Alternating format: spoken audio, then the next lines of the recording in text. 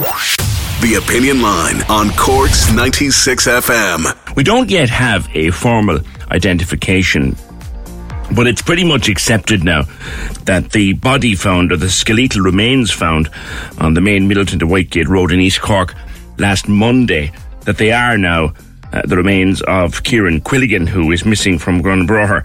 Since last September, he was 47. He disappeared without trace, last seen gone up those steps there by the side of the cathedral.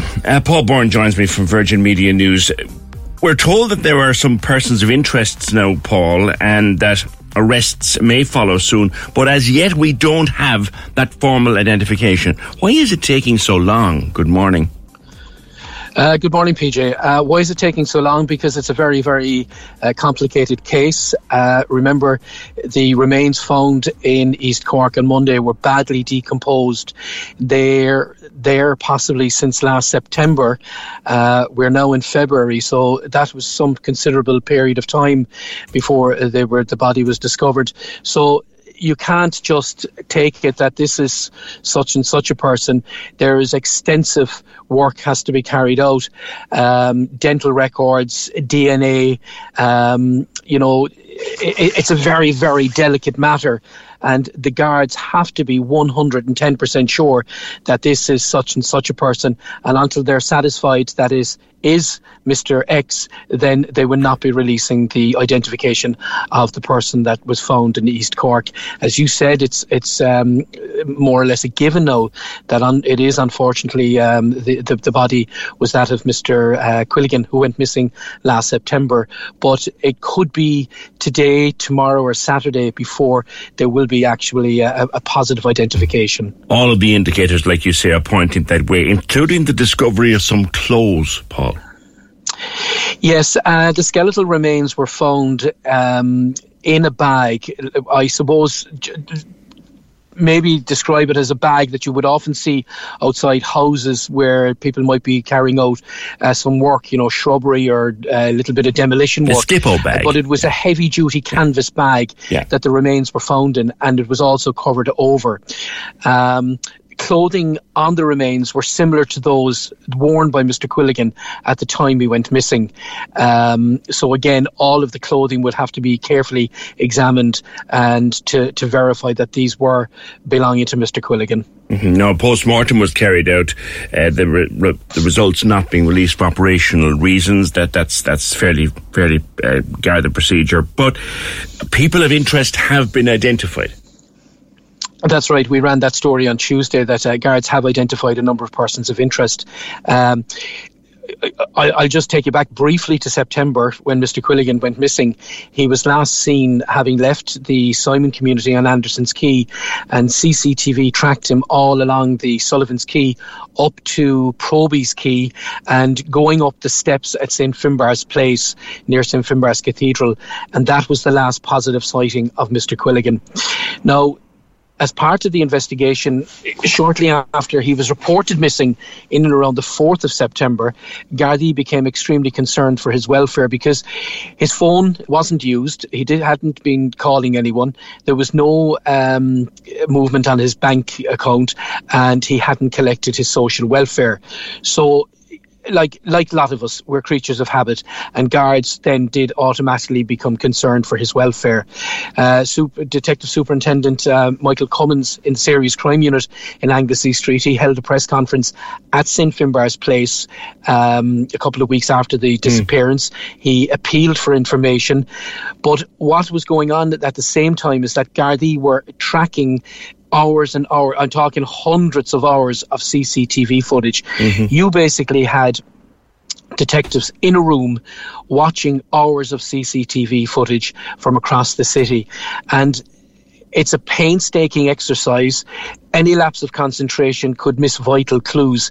And you had these guards glued to screens looking for a car that they believed that Mr. Quilligan had been abducted and put into this particular car. They eventually got a break when they found a car that was of interest to them. They traced the car, my understanding is, to Courtstown in Little Island, where they conducted a number of searches. They conducted a number of digs in the area. It's thought that Mr. Quilligan may have been attacked and killed down in this area. Also a possibility, they're working out there, that maybe his body had been buried there at some stage before the body was eventually dumped in the undergrowth on the Cork on the Middleton to Whitegate Road. So it was a painstaking exercise, but it proved to be worthwhile. Hey, it's Danny Pellegrino from Everything Iconic. Ready to upgrade your style game without blowing your budget? Check out Quince. They've got all the good stuff, shirts and polos, activewear, and fine leather goods, all at 50 to 80% less than other high-end brands. And the best part? They're all about safe, ethical, and responsible manufacturing. Get that luxury vibe without the luxury price tag. Hit up quince.com/upgrade for free shipping and 365-day returns on your next order. That's quince.com/upgrade. While, because on Monday the guards with a cadaver dog moved in, but also, they have been carrying out quietly over the last number of months as well. They have been in and around the Rostellan area working on information and intelligence again that something happened in this area. And on Monday their hard work paid off when they found the skeletal remains in off the road, just on the main Middleton to Whitegate Road. Okay. Thank you for all that detail, Paul, because it really does paint a picture of some dogged police work here. I remember the press conference that took place there by the steps, and the mysterious element of it was he had been seen going up the steps, but he'd never seen coming out, and that was where the mystery began. Yeah, and I mean, you know, they knew that something untoward had happened, so they were extremely concerned for his welfare. Basically, this man vanished without trace. It's like, I'm here at spot A, and all of a sudden, I'm gone. There was no trace whatsoever, no sighting. And Mr. Quilligan would have been known around town to many, many people, and nobody was able to shed any light on his whereabouts, despite people talking to people in town, you know, have you anything to tell us? Have you anything that you can help us with? And just basically, it drew a blank. So guards, in fairness, they relied very, very much so on their eyes and their ears, but the eyes, I suppose, on the CCTV work, it really did pay dividends, and the intelligence that they had gathered as part of that investigation finally, I suppose, came to an end on Monday when the remains were found. Sometimes you hear a story. Mr. Quilligan's family were actually notified immediately that skeletal remains had been found as part of the investigation into Kieran's disappearance. Sorry to cut across you there, Paul. That's important. The family, the minute that they were found, the family were notified. What's fascinating in all the detail here is, again, when a body is found and you hear the story breaking during the day, or a skeleton is found, you hear the story breaking during the day, you sometimes think, the famous man out walking his dog. But this was a targeted operation. This effectively was finding something that they've had a fair idea was there.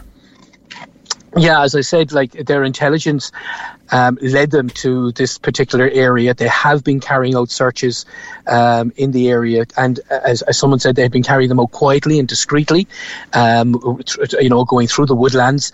And then on Monday, they got this cadaver dog. My understanding is that he was brought from the UK, a dog, in fact, similar to the dog used in the investigation into the disappearance of Tina Satchwell. Mm-hmm. There was a cadaver dog used there as well in the search for her remains. And so this dog was brought in on Monday morning, and I think by lunchtime the dog had proved his worth and had located the remains. As soon as they were, the area was immediately sealed off. A team of forensic officers moved in, carried out detailed examinations. You had the Assistant State Pathologist, Dr. Margaret Bolster, was drafted in, carried out a preliminary examination at the scene, and the remains then were removed to the mortuary at Cork University Hospital for a post-mortem on Tuesday morning. Again, remember now, Mr. Quilligan's family had been notified as soon as the remains were found, in case, that because there was a heavy flow of traffic passing, and obviously when there was guards floating around there, obviously people will start making assumptions and making phone calls, and members of the public might start putting photographs up on social media. So again, the guards contacted the family. Then on Tuesday morning, in fact, members of Mr. Quilligan's family visited the site on Monday afternoon and watched as the remains were put into the hearse and taken to the Cork University Hospital. Post-mortem was carried out on Tuesday morning. The results were made available to the guards that evening, and for operational reasons, though the guards are not releasing the results of the post-mortem, because that will all form part of an investigation. Some speculation, lastly, Paul, some speculation that arrests could be pending or even imminent over the next few days. I don't know. Look, guards aren't obviously going to tell anybody that we're going to arrest people. As I said, I reported on Tuesday that people have interest been identified, and that's as far as I know at the moment. Right. But I'm sure, look, the guards are working around the clock on this investigation and hoping to bring it to a final conclusion. All right, Paul, thank you very much. Paul Byrne, Southern correspondent of Virgin Media News, occasionally sits in this chair too from time to time. That is a fascinating, and thank you, Paul, for that incredible detail of the dedicated police work that has gone on since last September in an effort to locate Mr. Quilligan and indeed to find out what happened to the man. Thank you, Paul. We know we sometimes should sit, pause, and just listen to how good our guards are when they get onto something like this. They weren't letting this one go. They weren't letting a man disappear from view like that and not find him. Thanks, Paul. Cork's 96 FM.